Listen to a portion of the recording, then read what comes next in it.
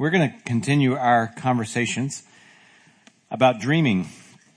And as you know, if you were here last week, I don't say this very often, but if you weren't here, I do encourage you to take a listen to the podcast, only because it's very sequential. And we decided last week to begin to kind of drip in a little bit of where we're going so that we're not waiting for November 6th, which is our 10-year anniversary, to give you a little flavor of what's happening along the way so that it's not this huge build-up, and secondly, that no one's anxious and like, wow, are we going to build an ark or, migrate to another planet or build a commune or anything crazy. So we began last week by opening that up a little bit.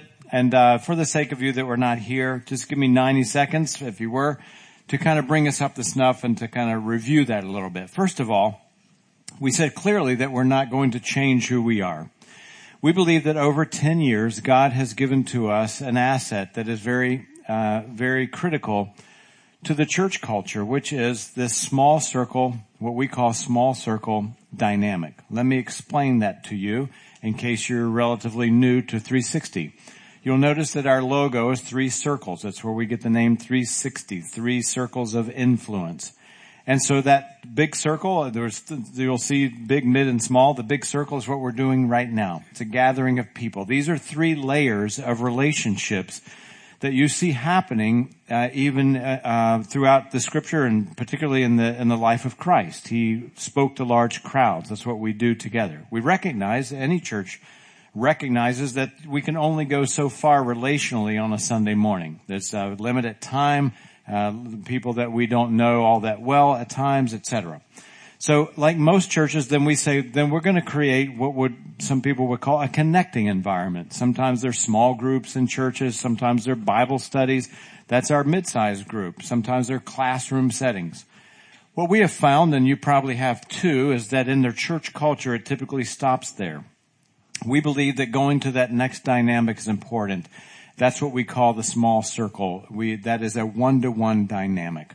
That one-to-one dynamic is, it's not popular because it's slower. And we live in a very fast-paced culture, and for that reason, to get down to that level requires for us to slow down. So in order to do that, we must change our mindset. We must change what we do. We can't inundate ourselves with a lot of programs at that mid-circle level. So we have chosen for 10 years to pare back on that so that we leave enough, as we would call parking spaces, empty parking spaces, that we can get down to that level. We would say right now at our church that we have about 50% of our church, 40 to 50% in that mid-circle. We want to grow that. We believe that is where relationships become the starting of a different path. In other words, you begin to get a little bit deeper in your relational depth or relational dynamic when you move from Sunday morning into a small group. We call them ACT groups. But the move from the ACT group or the small group into that one-to-one dynamic, something happens dramatically. Now, I've been in ministry almost 35 years now. And over the course of the last 3 years, where we've really engaged, and you'll see on November 6th, in every area of our church, engaged at a one-to-one level, there are 3 things that I've seen. First, there's a relational depth that cannot take place in a group setting. And the relational depth is stunning. More vulnerability, more openness, more tough conversations, but it leads to the second thing, which is more transformation. And I believe that we would all agree this is what we're here on the planet, to become more and more like Christ, to do what He wanted us to do. And what we're seeing is when the church culture only has a group mindset, we don't get down to that level where transformation happens at its most optimum rate and optimum depth. So over 35 years, the last 3 years, I have seen more relational depth and more transformation than I have in more than 3 decades. It's stunning. The third thing is consumerism. That when you go to that one-to-one level, it begins to chip away at consumerism. In other words, I'm here just to receive. In that one-to-one dynamic, you start learning to give at an entirely different level than you've probably ever experienced. I recognize that half of you are not in that ACT group experience. yet, that mid-size experience. So we're going to have a short prayer and ask you to leave. No, I'm just kidding. Of course not. We believe that we're all on a journey, and that some of you are like, man, I've been thinking about that. I want to know more about that. Some of you are like, hey, I'm fine right here. God loves us at every level. And I believe that as we grow together, then you would say, man, I really want to take that step. For some people, it takes 2 weeks. Some people, it takes 2 years. And we understand that. We can't urge you enough to say, hey, if you really want to grow deeper in the local church, that's where it should go. So, having said that, we believe that there is an asset. I'm seeing it over and over and over. For the better part of last week, I was at a church in North Carolina. And, man, just to see the absolute, need for that one-to-one level, it just keeps coming over and over and over. We believe that every church should have something that they can bring to the table. And so, for example, the church that I was in this past week, man, I learned so much. Tim Keller, don't know if you know that name. Tim Keller was there, just brilliant, speaker. And, just to learn about culture, where it's going, where it is, and you know, how we play a role in the future, because things have dramatically changed these days, if you haven't noticed. And doing that, we are learning from this church. They have an asset that they can share with us. This church has planted 137 churches with a goal of planting 1,000 by the year 2050. So we're there to say, hey, how did you do that? How do you train church planners up? They have a tremendous asset that we've been given. We believe that we have an asset because not many churches are doing this one-to-one dynamic that we have to offer. It's a privilege, not a superiority thing. It's a privilege to say, hey, this is what God has given to us. We're willing to share that. Number one, we're not changing. We're really capitalizing on the thing that God has given to us. The second thing that I would say to you is that it's not one big thing. It's many, many layers of that, as you'll see on November 6th. I think you'll be surprised at how that one-to-one dynamic permeates every aspect of our ministry, children's ministry, middle school ministry, how we greet people, everything, exchange, which is our discipleship. So it's not just that one thing. The third and final thing that we talked about last week is very important. Everybody has a place at the table. We have worked really hard at saying, man, if you want in at the ground level, there's a place for you. If you want to grow past that, there's a place for you. And we believe that is important. We cannot be exclusive. This dream that God has given to us is not just for some upper echelon of, spiritual giants. It truly has a place for everyone. Today we're going to switch our mindset, and it's going to be challenging. I think for us as human beings, with the treadmill of everything that we face that Monday through Friday, sometimes to say, man, I want to think higher. So the challenge today is for us to think higher and larger in a topic that I believe is so critical to us, not only as Americans, but American Christians. There is a vortex. You know, a vortex is that phenomena that just draws you in against your will sometimes. There is this force in culture that sometimes draws you in, and you don't even know that you're being drawn in by it. And that vortex that I'm going to talk about today it can be summed up in one word: now. There is a nowness that we're drawn into. In other words, I've got to take care of the present life rather than let me think of the future. Let me stand back and say, what impact will I make not only in my generation? What impact could we as a church make not only in our generation, but for the generations to come? In other words, is there a legacy that we could leave? You see, American culture is scary in some aspects, and probably more than we even know. But in this context of nowness, there are some really, really scary dimensions of the American culture. Let me explain what I mean by that. Let's take the financial world.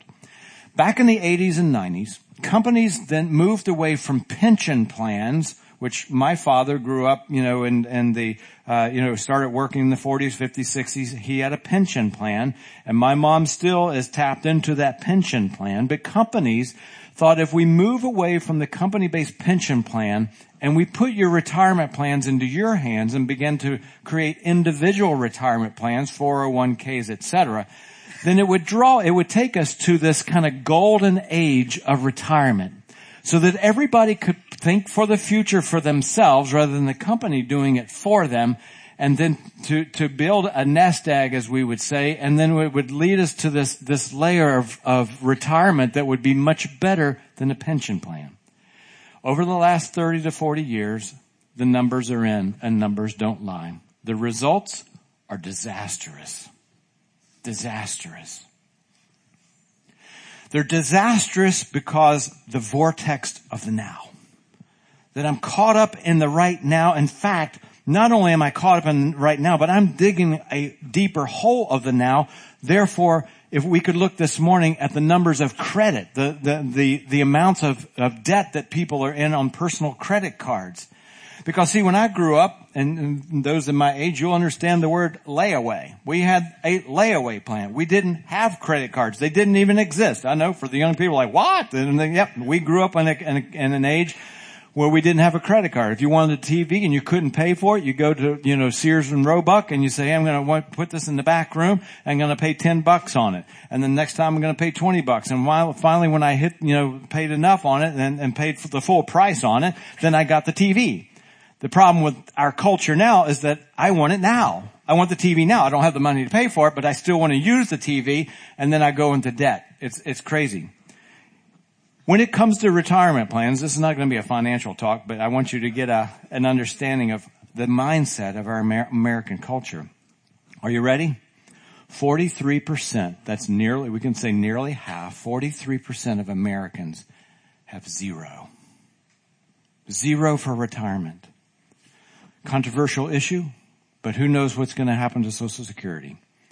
Some experts say by the year 2030, that's only 14 years from now, that it will be bankrupt. Some people say yes, some people say no. Who knows? But it's not in a robust position, well, let's say right now.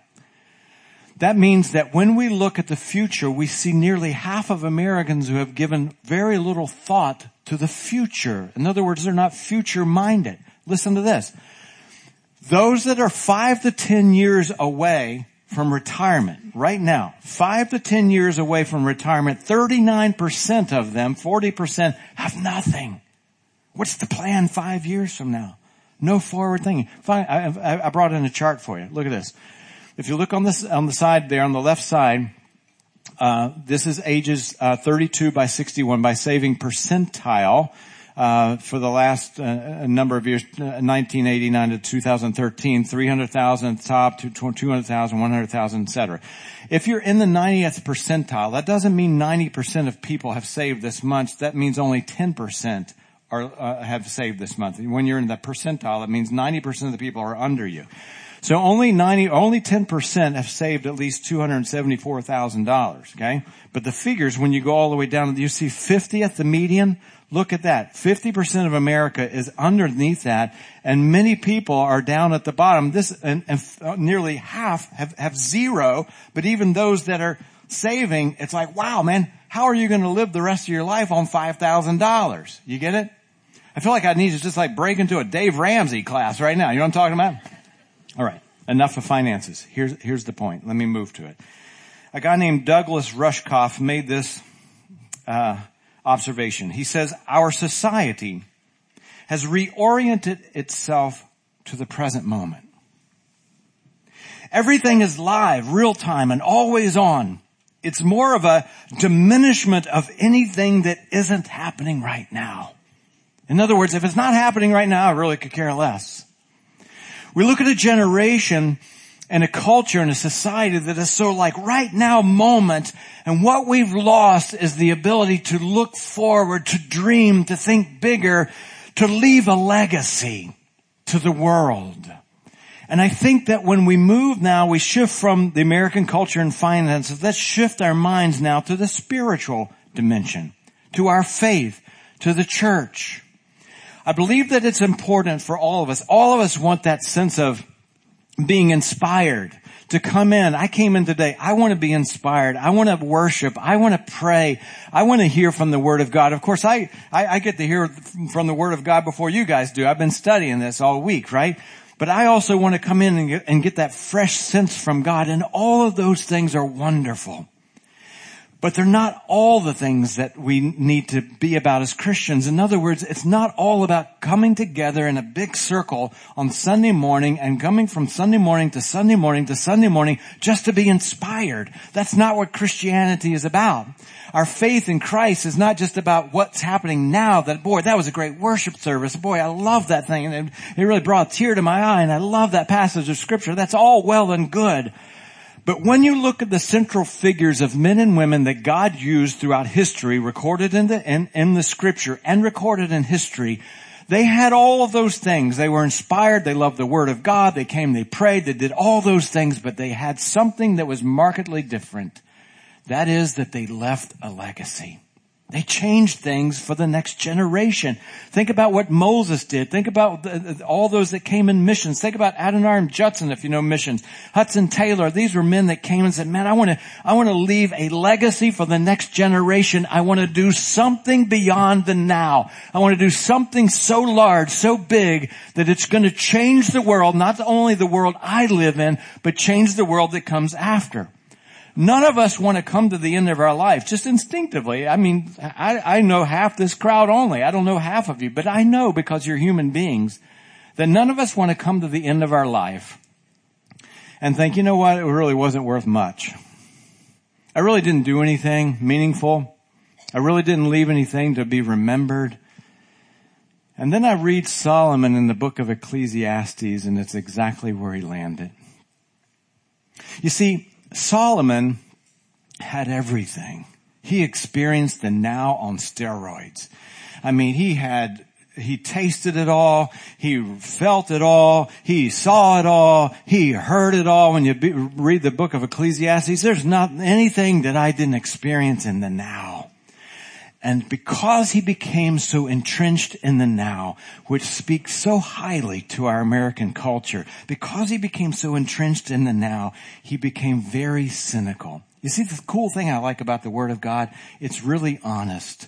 There's no cover-up in the Word of God. If David was angry in prayer, you got it right there in the Scripture. If he's saying, hey, I want to break out the teeth of my enemies, man, it's right there. You know, I don't pray that prayer often. You know, there's Mrs. Smith. She really angered me. God, just break her teeth out. You know what I mean?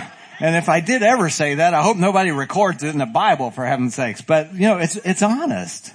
So Solomon comes to the end of his life, and watch this. In Ecclesiastes chapter 2, verse 16, he says, nobody makes a difference, for the wise man like the fool will not long be remembered. Solomon, you're wrong. You know who's remembered? Martin Luther is remembered. John Wesley is remembered. Martin Luther King is remembered. Rosa Parks is remembered. It's not an accurate statement. He's like, it doesn't make a difference. It does.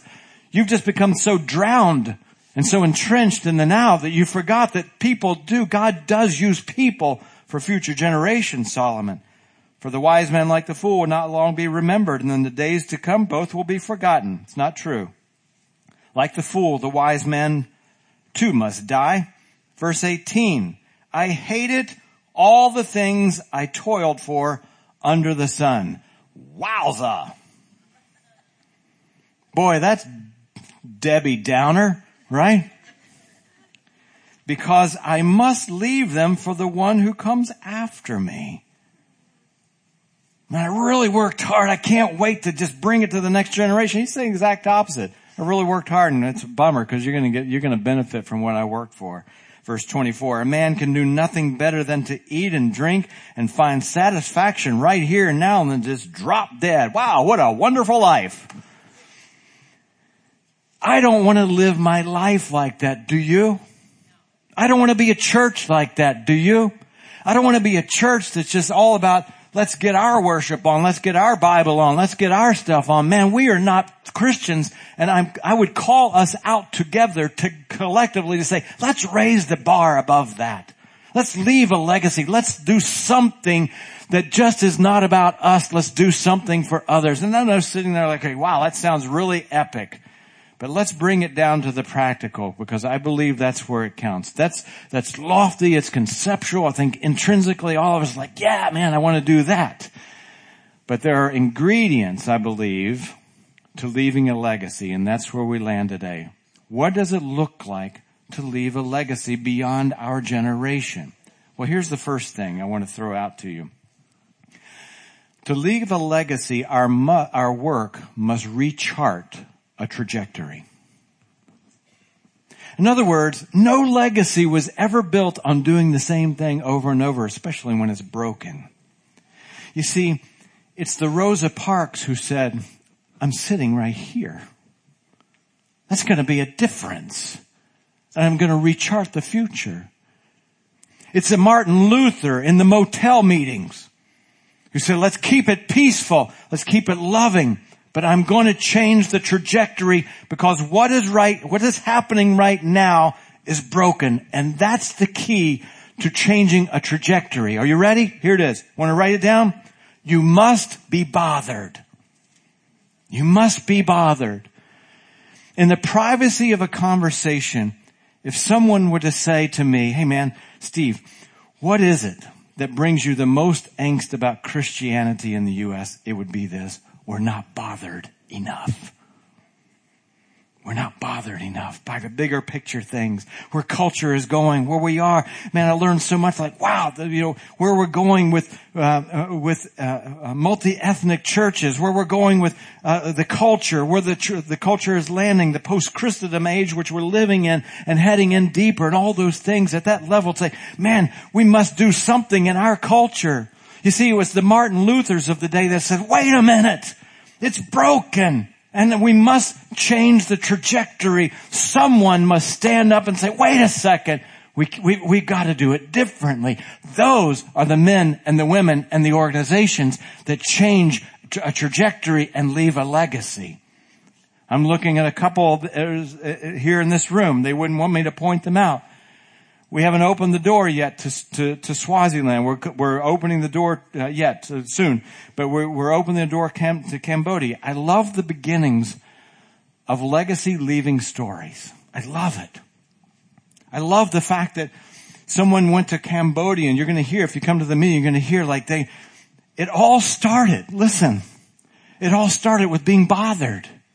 There's a couple sitting here in the room that was part of the groundwork in Cambodia to see lives change that have taken years. They're going to leave a legacy for generations to come.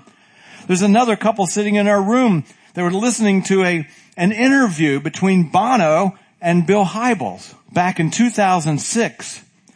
And the discussion, the interview was about how AIDS was ravaging the continent of Africa, and especially in Swaziland, where it was the highest rate of all the countries in Africa.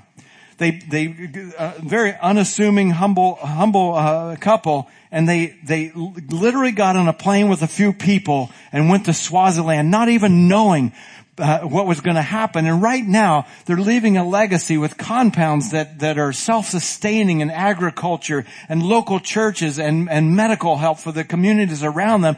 And they're already building their 5th and 6th compound. They made a difference, but it all started by them sitting in a room watching an interview between Bono and Hybels, and they were bothered. Thank God they were bothered. So I'm going to try to bother you today. I feel like I'm going to shout at you. It's a courageous prayer. Listen, it's a courageous prayer to utter these words to God.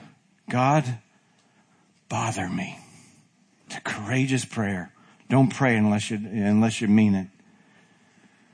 Because there's a beautifulness in being bothered. It's what Bill Hybels calls holy discontent. It's that sacred stirring. It happened in Luther. It happened in MLK. It happened in so many men and women who have left a legacy. It must start with being bothered. We're going to hover in the book of someone that was truly bothered. It's the book of Esther today.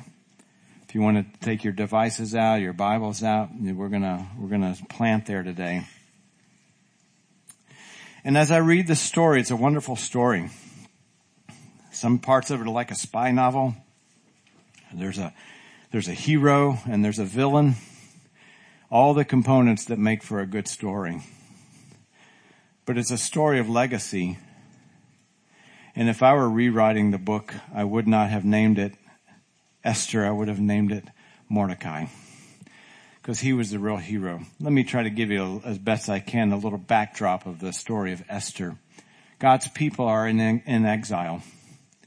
They have misbehaved over the years, so to speak. They've just not been in rhythm with God. And if you know the story of Israel, he took them out of their homeland and then put them in other places like Assyria and Babylon. In that setting, there was a girl named Esther. Hadassah was her original name, but her name changed. Try to keep it simple. Esther. Esther was an orphan. Her mom and dad died, and so her cousin Mordecai took her in, took care of her, raised her up, and Mordecai was a man of character. He was a man of courage. He was a man that followed God. And he infused those principles into Esther. Long series of things happened, but Esther became a candidate to be queen of that region. Along the way, the bad guy came in, the villain came in. His name was Haman. And his stature went to his head, and he became proud, as not uncommon for human beings. And he set up this edict where when he came in, people were supposed to bow down. Long story short, Mordecai, because he was a man of God, like other men of God, and along the way, women of God along the way, he refused to bow to anyone but God Almighty. And you can imagine that this did not go over well with the enemy. Haman then convinced the king to write an edict that all of God's people, the Jews at the time, would be completely annihilated in one single day. Mordecai caught wind of this news that his people, because he was a Jewish man, follower of God, were going to be annihilated. And he's the only guy in the story that I see that began by being bothered. You see, this is the crux of the story. Because in the end, Esther mustered the courage to go to talk to the king. But that's not where the story started. She kind of chickened out, to be honest with you. Along the way, Mordecai had to kind of encourage her. But it all began with Mordecai being broken. That God's people were going to be wiped out. And it wasn't just like, oh, ouch, I'm going to be killed. But God's people and God's purpose and God's kingdom was going to be bruised and fractured and damaged and halted. And it bothered him, and he began to fast, he began to mourn, and he began to cry, he began to weep, and that word got to Esther, who was now living in the palace as a candidate to be the queen. She sent a messenger back. This is where the espionage comes in, the spies part of it comes in. She sent a messenger back to Mordecai. I'm like, what's up? What's going on?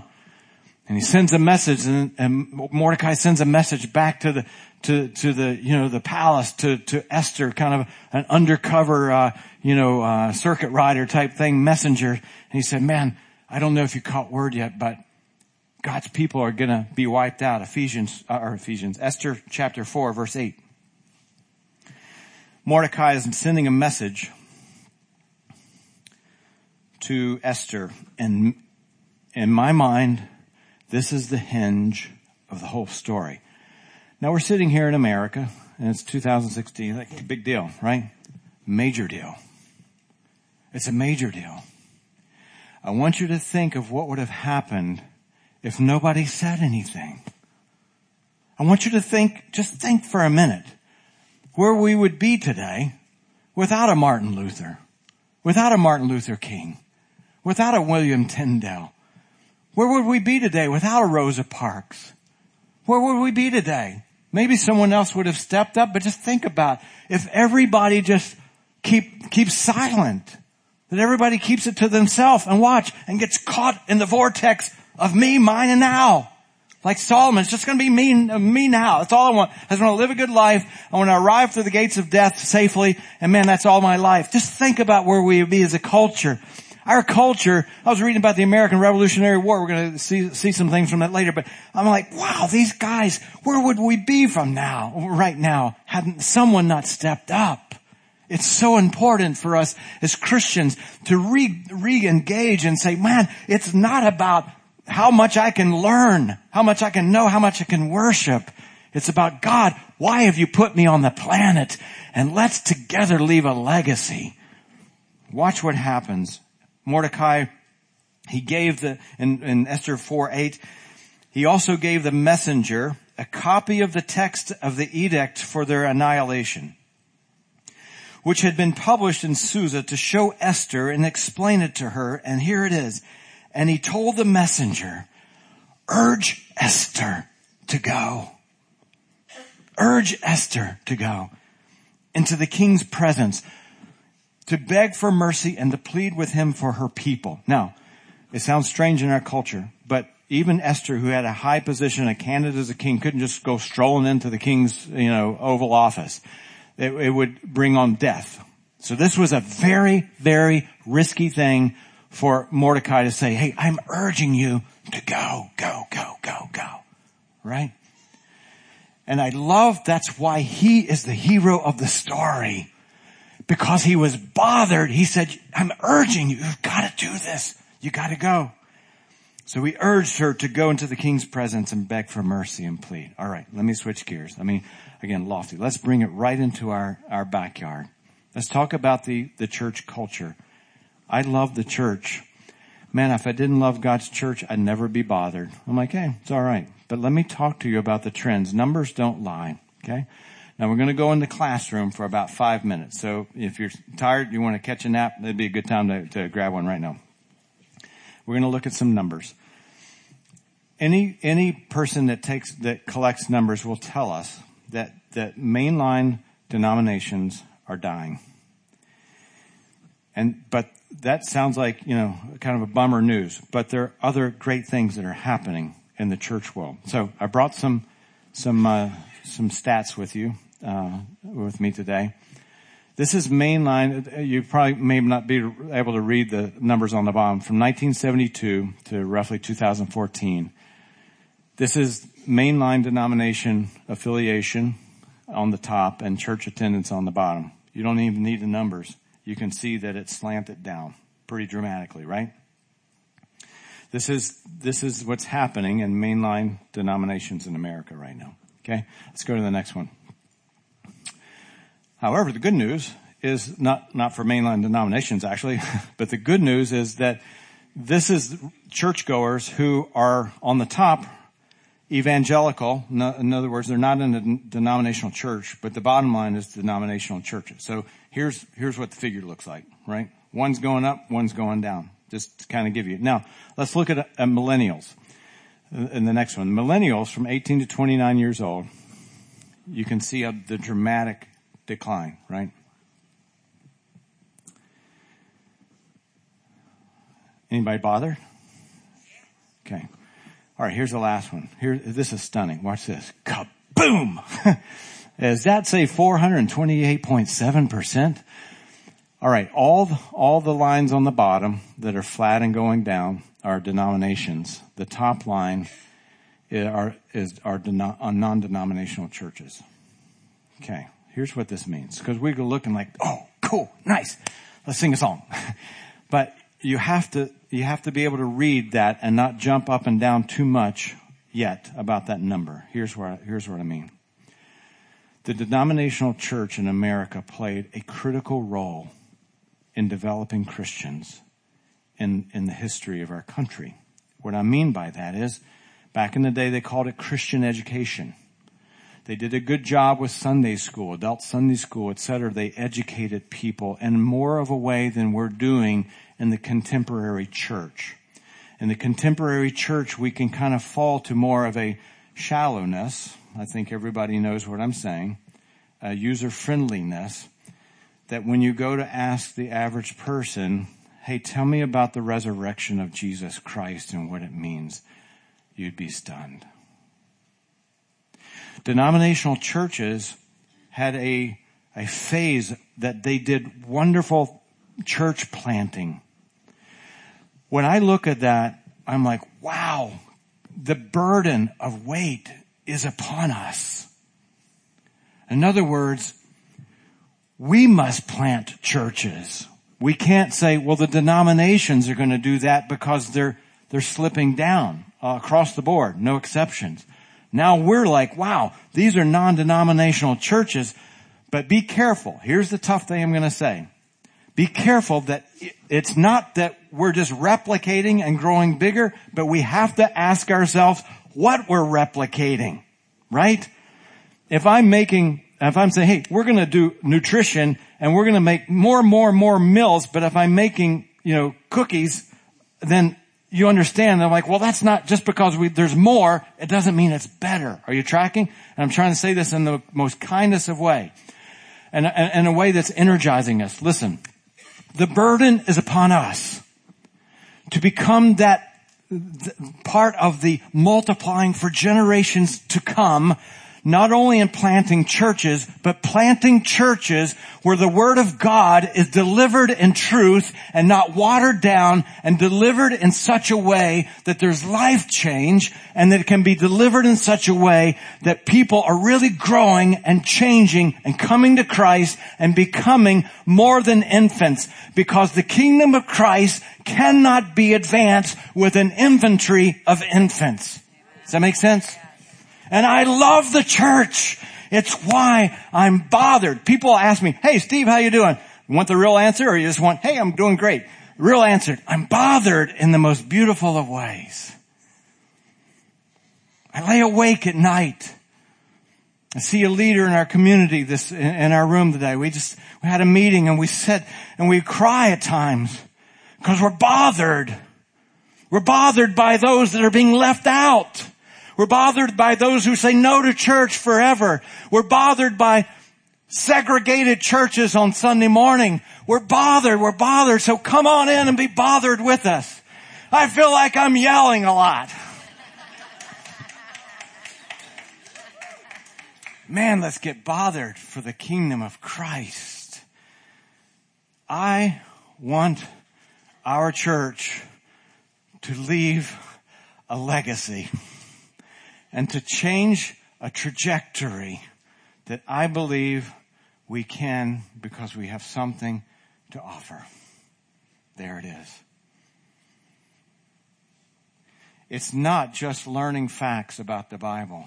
The delivery system is very important. So I believe that when we look at our identification, it's the very thing that Jesus prayed for in John 17:20. This is the key verse of our church if you're just getting to know us. Jesus prayed for himself in John 17. He then prayed for the 12 disciples that were close to him. And then he prayed for us. Watch. John 17:20. He says, my prayer is not for the 12 disciples alone. I pray also for those who will believe in me and their message. He's now 2,000 years ago praying for us. Very, very incredible. He says, I pray that they may be one, Father, just as you are on me and I am in you. What Christ is praying for is not this massive unity where we all hold hands in some ecumenical movement and sing Kumbaya. He's saying, I'm praying that they will experience a level of relational depth, Father, like you and I have had. That's what he's saying. I pray that they'll be one, Father, just like you and I are one. That they'll be between two beings. I'm praying, God, that they will get to this level, because when you get to this level, things change. And I'm so afraid of that number that looks at like 428,000, or 428% church growth in non-denominational churches. It scares me to death, because I'm like, wow, man, we don't want to grow big and shallow. It will not advance the kingdom of Christ. He says, I'm praying this. And then he says, may they also be in us. And if they reach this level of relational depth with one another and with God, then the world may believe that you had sent them. Why? You see, Jesus had this relationship with the Father that was of such a deep dimension that it changed the trajectory of the world. when people saw that and saw that, like, wow, man, you have got this tightness here. You got this tight relationship with your disciples. That is so far different than the religion we've been used to. And I believe firmly and have seen over the last 3 years that we can break and shatter the barrier of congeniality in church. And we can get down to this level because the world does not have that level of depth relationally or with God. And that is our identification. We can't lose it. John 13:35, Jesus says, I have a new trajectory for you, a new command. He says again, just as I have loved you, which is deep and honest and transparent, so you must love one another. And by this, not by your vast knowledge, not because of you've mastered apologetics, which are all good things, but by this, all men will know that you're my disciples if you love one another. The first thing to leave a legacy is to rechart a trajectory. Second thing, quickly. If we are going to leave a legacy, we must understand that our work will extend beyond our lifetime. Martin Luther's work was not finished when he died. Martin Luther King's work was not finished when he died. It's still not finished. He understood that our work is not finished. We can't finish it in this generation. And when I began to read more about this, to be honest with you, this was my reaction. Oh, thank God. Thank God. Thank God, teenagers, that you're going to carry the baton. And this is not a single generation work we're trying to accomplish. This dream that we're trying to accomplish, think about it, to change the trajectory and to invigorate Christianity in the U.S., dude, we can't do that in 30 years. That's a long-term dream. Mark Batterson, I've just finished his book, wonderful book called Chase the Line. He writes this: legacy is not measured by what you accomplish during your lifespan. Legacy is measured by the lives that are affected by your life long after you're gone. I was reading about the American Revolutionary War, as I mentioned earlier. And specifically, I was reading about the first major war after the Declaration of Independence was signed on July 4th, 1776. In August 1776, there was what's called now the Battle of Long Island. Some people call it the Battle of Brooklyn or the Battle of Brooklyn Heights. Washington lost that battle. But he understood that he was not just fighting one battle on that particular day. He understood something far more reaching. I'm moved when I read the details of that battle. They lost hundreds of men that day in that battle. It was a very short battle, but it was intense. And before the battle, Washington turned to his collective army and he looked them in the eye and he said these words: the fate of unborn millions will now depend under God on the courage and the conduct of this army. You see, Washington was a legacy leaver. He was a visionary. He understood that we're not just fighting today, boys. We're fighting for those unborn millions that are coming after. He understood that this work will probably not be accomplished in our lifetime. 150 years later, Abraham Lincoln, same thing. He was shooting for the passing of the 13th Amendment, the abolition of slavery.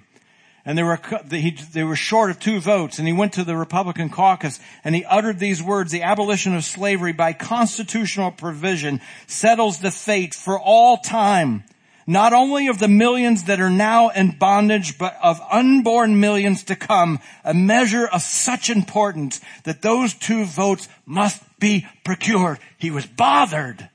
And he understood that vote on that day not only affected the people in that generation, but unborn millions to come. That's what it takes for us. So when we lay out this dream, we think, oh my goodness, it can never be done in our lifetime. Exactly. It never has been. I'll remind you that God always introduces himself in the Old Testament as a 3-generational God. Hi, don't know if you know me, but I am the God of Abraham and Isaac and Jacob. He's a long-term, multi-generational God. This brings huge relief to me. Back to Batterson's book, Chase the Line. Whatever God is doing in us here and now, he's doing for the 3rd and 4th generation. The dream God has given you is the seed of something he wants to do. Listen, 100 years from now. How'd you like to be part of a plan that maybe doesn't really kick in till 100 years from now? You know what it requires? Being selfless. He wants to do what he wants to do in 100 years from now. You won't likely be around to witness it, but others are going to reap where you haven't sown because of your faithfulness. It is the antithesis of Solomon's heart. It cares about others. Finally and quickly, the final one is this. If you want to leave a legacy, the task must be daunting. Let's change Cambodia. Okay, sure. You want to do that by next Thursday? Let's change Swaziland. Let's make an impact. Let's invigorate Christianity in the United States of America and beyond. Like, wow, really? That's daunting. Absolutely daunting. Now we have these famous words of Mordecai as he sends a message to his cousin, Esther. They're now, if you know the Bible, quite well known. He says to Esther in Esther 4:14, Esther, listen, if you don't want to do anything, God will send help somewhere else. Don't know if you want to be part of the plan. If you don't want to be part of the plan, no problem. God's going to work it out. If you remain silent at this time, Esther, relief and deliverance for the Jews will arise from another place, but you and your family's, father's family, that's it. You're not going to go down in the history books. You're going to perish. And who knows, Esther, but you have come to a royal position. Here it is. For such a time as this. Right now. So this question that Mark Batterson asks in his book, Chase the Line, I ask to you right now. What are you doing today? What can we do as a church today that will make a difference 100 years from now? That's the kind of dream I want to be a part of. Richard Halverson was the chaplain for the United States Senate for a number of years. And he told this story. And he was speaking at that time to all men. So we're a mixed gender crowd, so I'll broaden it a bit. At the end of your life, you're going to meet an old man. Or if you're a woman, you're going to meet an old woman. You're going to meet an old person. And you're going to look them in the eye. Every single one of you. You're going to look them in the eye. And that person will be the composite of all that has been done. And you will either look at that person and say, wow, that's amazing, or, that's disappointing. You know who that person is? It's you.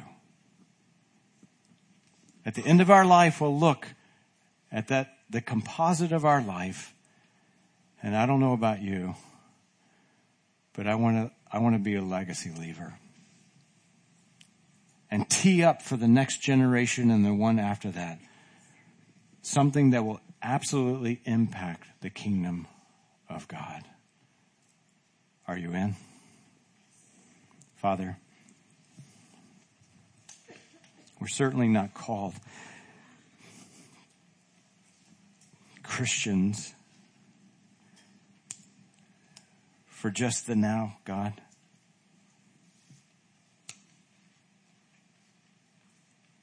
Can we take a moment to ask your forgiveness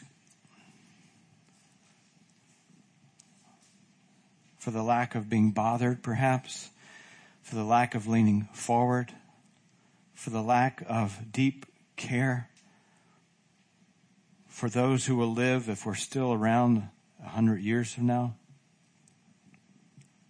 God, forgive us for our inadvertent nowness. But God, we have more runway, whether we are 57, 87, or 16. And in this time, God, on this planet, we want to be more than just living for ourselves, even spiritually. So, Father, today I'm specifically going to pray for our church. And pray, God, that you would help us to recalibrate our minds and our hearts. It's impossible, God, without the power of your Holy Spirit elevating our minds and our hearts. We pray for this city. We pray for our part in this city, to ask ourselves what legacy will be left. We pray for our country. We pray for American Christianity here in the United States, God. What role could we play? What asset do we have to offer that would invigorate, God, your people? Father, it is an absolute privilege to be called a Christ follower, and pray that we'll feel the weight of the baton that it is in our hands. By all indications, God, it seems that, Father, you are doing some very new things. Help us, God, not to be lazy. Now, Father, together as Christians, as Christ followers, those who have been the great recipients, Father, of your grace and love, before we leave, we'd be remiss if we don't pray for those in our room that are looking in to the faith of Christianity. They're figuring out you and God, trying to figure out what it means to even connect to you, God, because this has been fairly heavy today. But we'd be remiss if we didn't pray together with them and for them. So, Father, we are thankful that Jesus was bothered enough to come to earth, bothered by our helplessness in sin, to die on a cross, to give his blood, to change the trajectory of the human race. And God, you just did not do that collectively, but you did it for every individual human being. If you're sitting here today and you're without Christ in your life, God loved you so much, so deeply, bothered so deeply by the helplessness that you can't overcome the brokenness and the fractures and the sin, that he came for you.